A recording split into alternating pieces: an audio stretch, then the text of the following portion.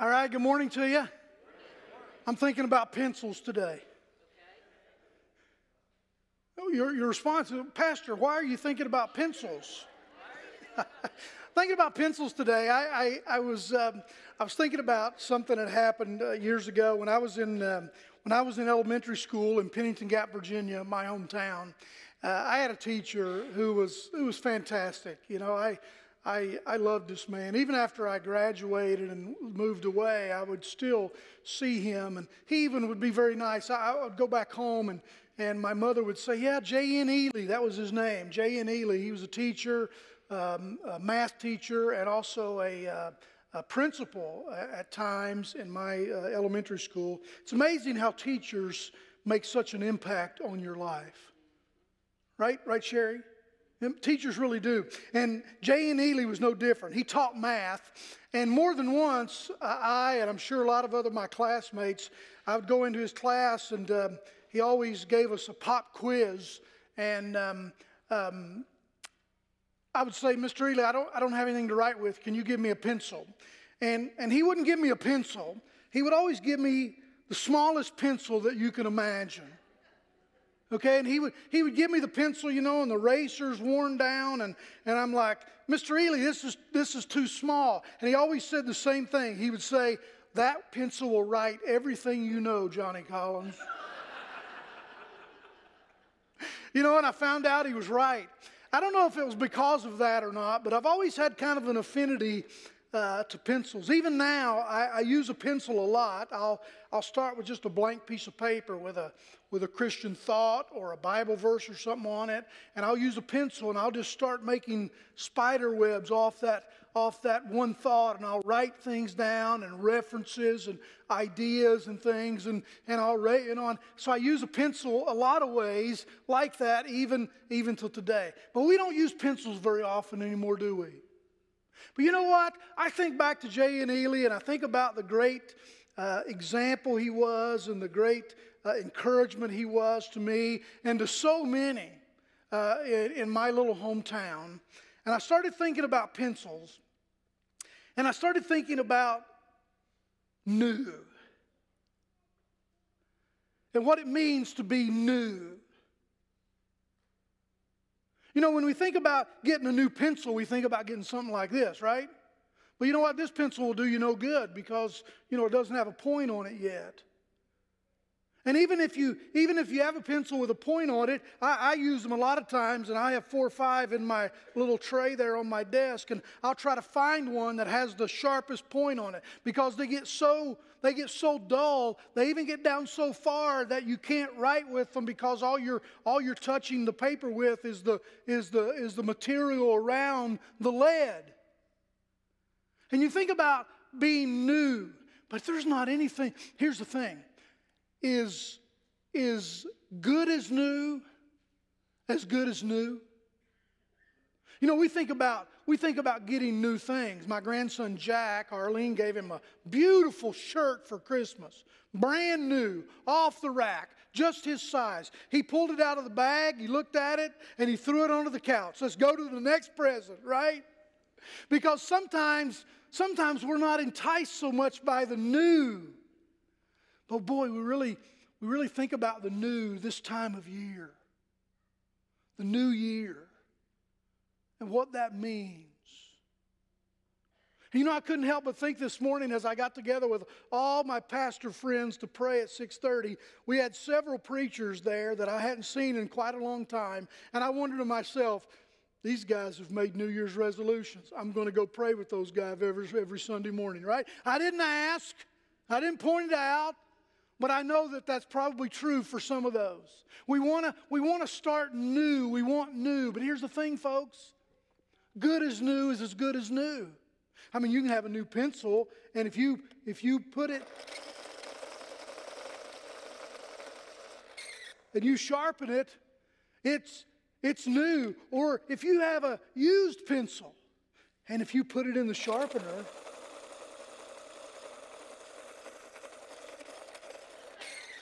you can get that point just as sharp as you can. And you know what? There's nothing quite like writing something beautiful with a new point. I'm going to use this. I'm going to write Arlene a letter today with this pencil. Okay? Maybe not. But anyway. But you know what? Even this one. I remember complaining to Mr. Ely over and over again. Mr. Ely, that pencil's too small. And he'd say, that'll write all you know. And you know what? It's true. But even this one,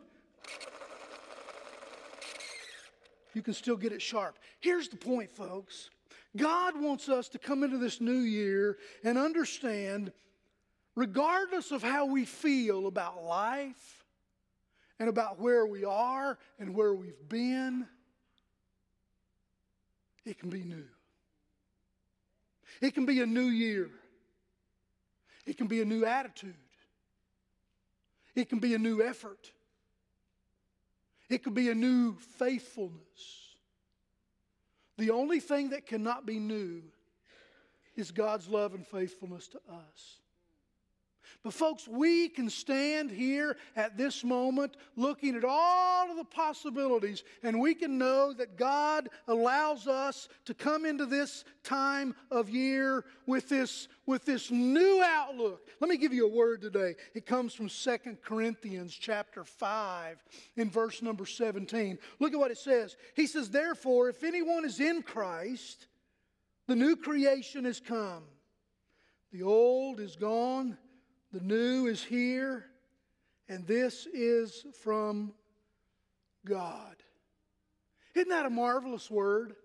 That as we stand here today, we know that what we have before us is something that is new and is exciting. Let me ask you 3 questions about this passage and help you understand exactly what God is trying to say to us here. The first one is this. Who is anyone? I mean, if you look at it there, he actually says, therefore, if anyone is in Christ, he's a new creation. Who is anyone? Now, I find it interesting, and maybe this is a subtle difference, but I think it's a beautiful difference, the difference between anyone and everyone. It's so good to have everyone here today. You know what? It's really good to have you here today. You see the difference between everyone and anyone?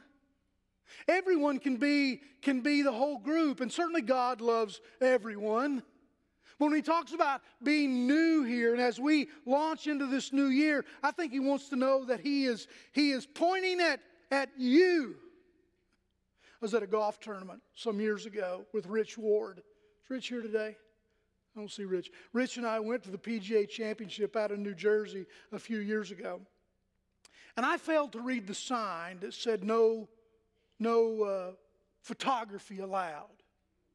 And I'd gotten close to Phil Mickelson one day, and I was just kind of snapping his picture. You know, I was taking his picture.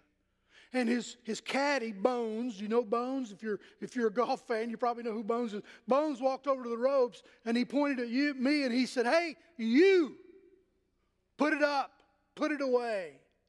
And then a marshal came and said if he caught me taking another picture, he would take my phone from me. So I started obeying the rules, you know. But when somebody you listen, folks, God certainly is saying everyone, but when he's talking about this opportunity to become new, he's pointing at you. He's pointing at you. He's thinking and talking about your individual life and your individual struggles and what you need to overcome and what you need to do and things you need to change. And instead of lumping it all up with everyone, understand that God is talking to you and that we can be new. New is wonderful. My daughter taught me this it was over Christmas. My youngest daughter, Kristen, "What do you want for Christmas, Kristen?" And she said that she wanted this nail service thing from somewhere. June and, what was it? Who was it? Huh? Olive and June. You ever been there? No, it's a website. Yeah, go to Olive and June, okay? She gave me 10 different colors of paint that she wanted for her fingernails. And I had to search through this 500 list of colors and find these 10 so that I could get these exact ones for her. And I must say, when she came and she did her nails, she was, Dad, what do you think? I said, "Honey, they look new. They look like new. Because like new is as good as new."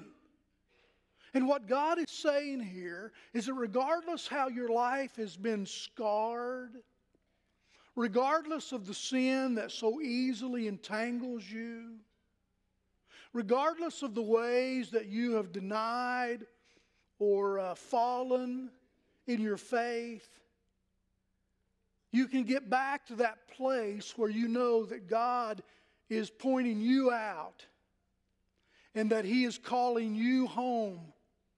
And even though you know that you can't become new, you can become like new, because that's what forgiveness can give us. Now let me ask you another question here. I think this is a really interesting question to ask. What does it mean to be in Christ? He said, "Therefore, if anyone is in Christ." You see that? If anyone is in Christ.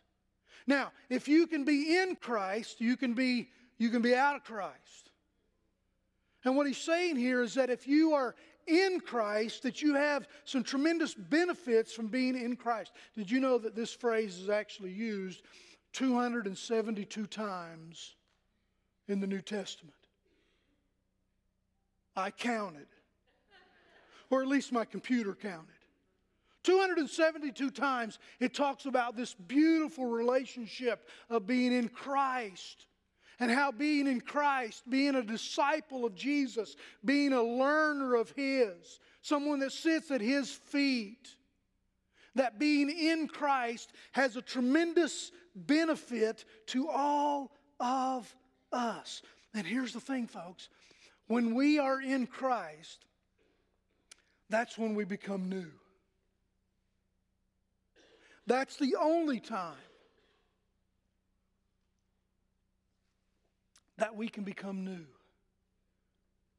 I mean, sometimes I feel like a pencil with a broken point, or a pencil that's just been used up. You know, a pencil that's just been sharpened, all the way down, and now it's dull again. And God invites us to this beautiful place of being in Christ. I've had these situations where people say, "Well, Pastor John, you are blessed," and I am. I list out things about my life, and it's like, man, you are so blessed, John. But you know what? Then I realize that every blessing that I have in life is tied to this position of being in Jesus. September 22nd, 1976, was the day that I confessed faith in Jesus Christ. I asked Him to be my Savior. I experienced this born-again opportunity that God had given me many times up until then, but I had never followed through on it. And then, as just a young teenage boy, hoping to become a man, I became in Christ. And now I look at all of the blessings of life. And listen, folks, there's lots of struggles too. But even our struggles make more sense when we're in Christ. Because He becomes the anchor that we hold on to when the storms come our way. He's the ladder that we use to crawl up out of the holes that we dig and put ourselves in. He is the one that offers forgiveness when we say the wrong thing and when we don't do the right thing. He is all of that. And when you are in Christ, what does it mean to be in Christ? It means that you realize and that you understand that Jesus should walk beside you every moment of every day. And every decision you make is made by this. What do you think? Right? Every decision we make, we know that Jesus is there. I am in Christ. I am a disciple. I am a learner. I sit at His feet. I want to be like Him. And everything that we encounter in life, what do you think? He'll never steer you wrong. But you see, folks, it's when we don't exercise this beautiful relationship that we have in Jesus Christ, it's when things can get so off track and become so different than what we want them to be. So here's the thing. Are you in Christ? And you know, regardless of what people think or not, there's many ways that we walk away from that. And we don't allow the Spirit of God to influence us the way that He should. You know, for example, I say, every decision we make, what do you think? There's a lot of times I know that Jesus is walking with me, but I go to places, and before I go in, I say, you better stay out here. Because what I'm going to see, what I'm going to be influenced by, what I'm going to participate in, how I'm going to react, is going to be ways contrary of being in Christ. So I say to Jesus, just wait out here, right? We do that. But folks, listen, we should invite Him. You know, is there any area of your life that's off limits to Jesus? You know, the Bible says in Matthew, in the Sermon on the Mount, He says that when you pray, go into your closet, go into your secret place, and pray to God. You know, He said, don't do your acts of righteousness out on the street corner to be seen by people like the Pharisees do. Isn't it amazing how Jesus says that in our secret place, in our personal closet, when no one else is around, that we should live life in ways that would honor Him. But so often, even though we are in Christ, we've experienced Him, we've been born again, we have salvation in Him, we say, Jesus, you better wait out here. Do we understand what it really means to be in Christ? And then here's the third question. I think this is really interesting. If you just kind of contemplate here what He means when He says that you are a new creation. Therefore, if anyone is in Christ, the new creation has come. The old has gone, the new is here. All this is from God.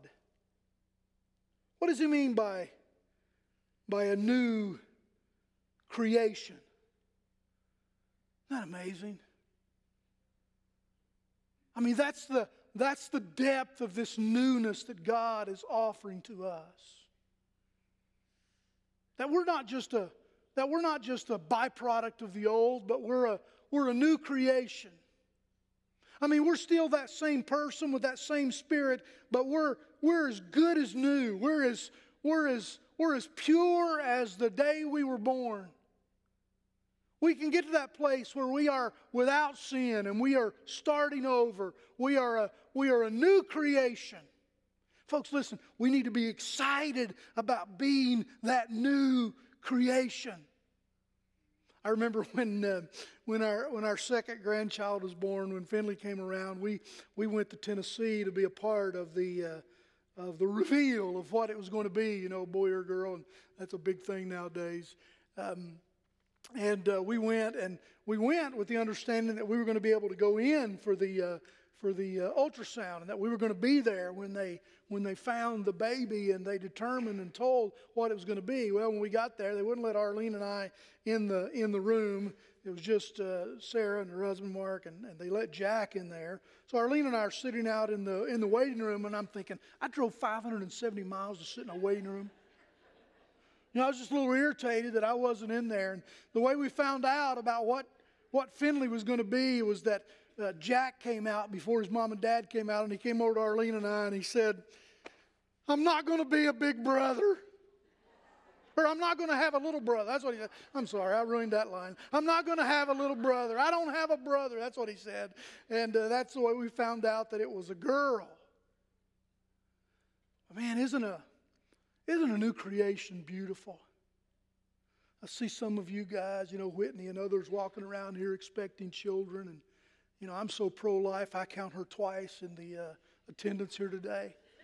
And just the thought, we had kids in the house again this Christmas, the grandkids, and man, that was so awesome. Isn't a new creation wonderful? When you don't know Jesus as your Lord and Savior, and you accept Him as your Lord and Savior, it's an amazing time. I think we've lost a little bit of the beauty of that. Man, I remember when I was 16 years old and I gave my heart to the Lord Jesus Christ, I was so excited. I felt new. I felt like a new creation. I felt like I was starting over. I felt like I was good as new. I felt like I was forgiven and that I had the Spirit of God living inside of me. It was such a wonderful thing. And I'm just telling you folks, from that day when I was 16 until the day now, and I'll be 62 here next week or 2 weeks, I know that being in Christ has magnified the blessings so greatly and helped so much with the struggles. You see, that's the kind of new that God is offering to us. So as we stand here on the very first day of 2023, isn't that crazy? That's crazy to me to think about. It's 2023. You remember, it's been 23 years ago that we were worried about whether or not the world was going to end when our computers clicked over to the year 2000. Now it's 2023. I think the old guy here at church has said to me one time, Pastor, we're all going to be dead before we know it. I think he was right. I mean, life is going so quickly. But here's the thing, folks. You have the decision to make. Do I want the old? Or do I want the new? Do I want the old or the new? Which do I want? Do I want the old or the new? You see, that's why the new year is so important. Because it's this time when we evaluate, and then when we encourage. We evaluate where we've been, where we are, the progress that we've made. And then we tell ourselves, you know what? I want to do better this year. Maybe this could be the year that you finally win that battle of that sin that you've struggled with for decades. Maybe today is the beginning of the year when you finally make those financial changes that are going to benefit you and your family so greatly. Maybe this is the beginning of the year, men, when you love your wives like Christ loved the church. When you treat your wife and your children with kindness and love that is off the charts. Or ladies, misses, maybe this is the year that you get over that emotional struggle from your childhood or your past that you've carried for so long. You see, that's what God offers us today. And that's why when I say that we have the choice, that we can just, you know what they say, that if we continue to do what we've always done, we'll continue to get the results that we've always gotten. Maybe today is the day that we need to change some things, do some things different. Here, let me give you a few suggestions. Allow God to filter your mouth before you speak. How about this one? How about making the Bible a daily habit? And by daily, I mean every day. You spend some time in the Word. How about this year, every day, you pray? Not just asking God for things that you want, but asking for God's blessing and your understanding about what it means to be a disciple. There's so many. You know what, folks? I could continue making a list that could take the rest of the day, but you know the things that need to be on your list. You see, here's the thing. Solutions are easy. You know, I always stand at the beginning of a new year, and I know what I need to do. I know the changes I need to make. I understand what needs to be different. But the challenge is the implementation of that and making those things become a reality. That's why I say here we are, and we choose between the old and the new. Now let me tell you something, folks. And if you look at this, the beginning of this passage, it talks about reconciliation. Or some versions uses the word persuasion. That this passage is about persuasion. If you go back to verse number 11, he says, since then we know that it is what it is to fear the Lord. We try to persuade others. You see, Paul's thought here that if anyone is in Christ, he is a new creation. He is trying to persuade people to walk away from the old and embrace a new beginning in Christ. So folks, I think that is where you and I are today. That we are at this place where we must commit ourselves to this kind of choice. He says on down in verse number 19, and he has committed to us the message of reconciliation. We are therefore Christ's ambassadors, as though God were making his appeal through us. We implore you on Christ's behalf, be reconciled to God. You see, folks, that's the influence that God wants us to have on our communities. But are we? You see, we can't have that kind of influence unless we've experienced the real change that we're talking about. I read recently that someone said, you know what, if the Apostle Paul were to see the church in America today, we'd be getting a letter. Right, when you read the book of Revelation and how he wrote to the churches of the time, and basically the message was, you've lost your first love. You need to repent. You need to come back to God. You know, and they say, you know what? If he saw the church in America today, we'd be getting a letter. And listen, folks, it wouldn't be a letter for everybody out there. It'd be a letter for us. So I implore you, I persuade you, I ask you, do you understand that you have been called to be new? Because you're not everyone, but you are anyone. And God is pointing at you. And that we need to understand, you need to understand what it means to be in Christ. And that we are a new creation. And that we've laid aside the old. And now that we are new. Well, maybe not new, but we're like new. Let's pray. Father in heaven, Lord, I ask today that you would help us to rely on you for all that we need. God, I pray that you would help us. Help us to understand what it means to be a new creation. Lord, like Nicodemus, we so misunderstand. How can we enter into our mother's womb again? Jesus said we must be born again. And Lord, not that we are new, but we're like new, totally forgiven, totally have a new start. And just as Jesus said to those that said, how many times do we forgive our brother? And Jesus said as many times as is needed. And Lord, we ask that we would understand that every time we come to you and ask, Lord, make us new. You do. That forgiveness, Lord, is an ongoing thing in the life of a believer. So God, I pray for anyone here today that's never accepted Jesus, has never had that born-again experience. Lord, it's not that if we just attend church, if we're raised in church, but Lord, we need to embrace faith individually on our own. So God, I pray for anyone here that hasn't done that. And know, Lord, that today, right now, they can do that. And God, I just pray that this passage will be a launching point for us into this new year.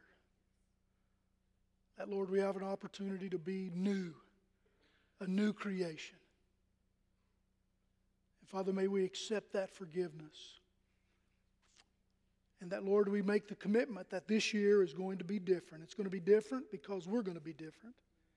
It's going to be different because we're not going to walk with Jesus and then tell Him to wait here and participate in things that we shouldn't. But Lord, every decision we make, Christ, what do you think? God, what do you think? How should I respond? And Lord, I just ask that you would help families, men and women, husbands and wives, children, individuals, Lord, to really rely on you and the newness that you can bring. Father, may it be so. In Jesus' name we pray. Amen.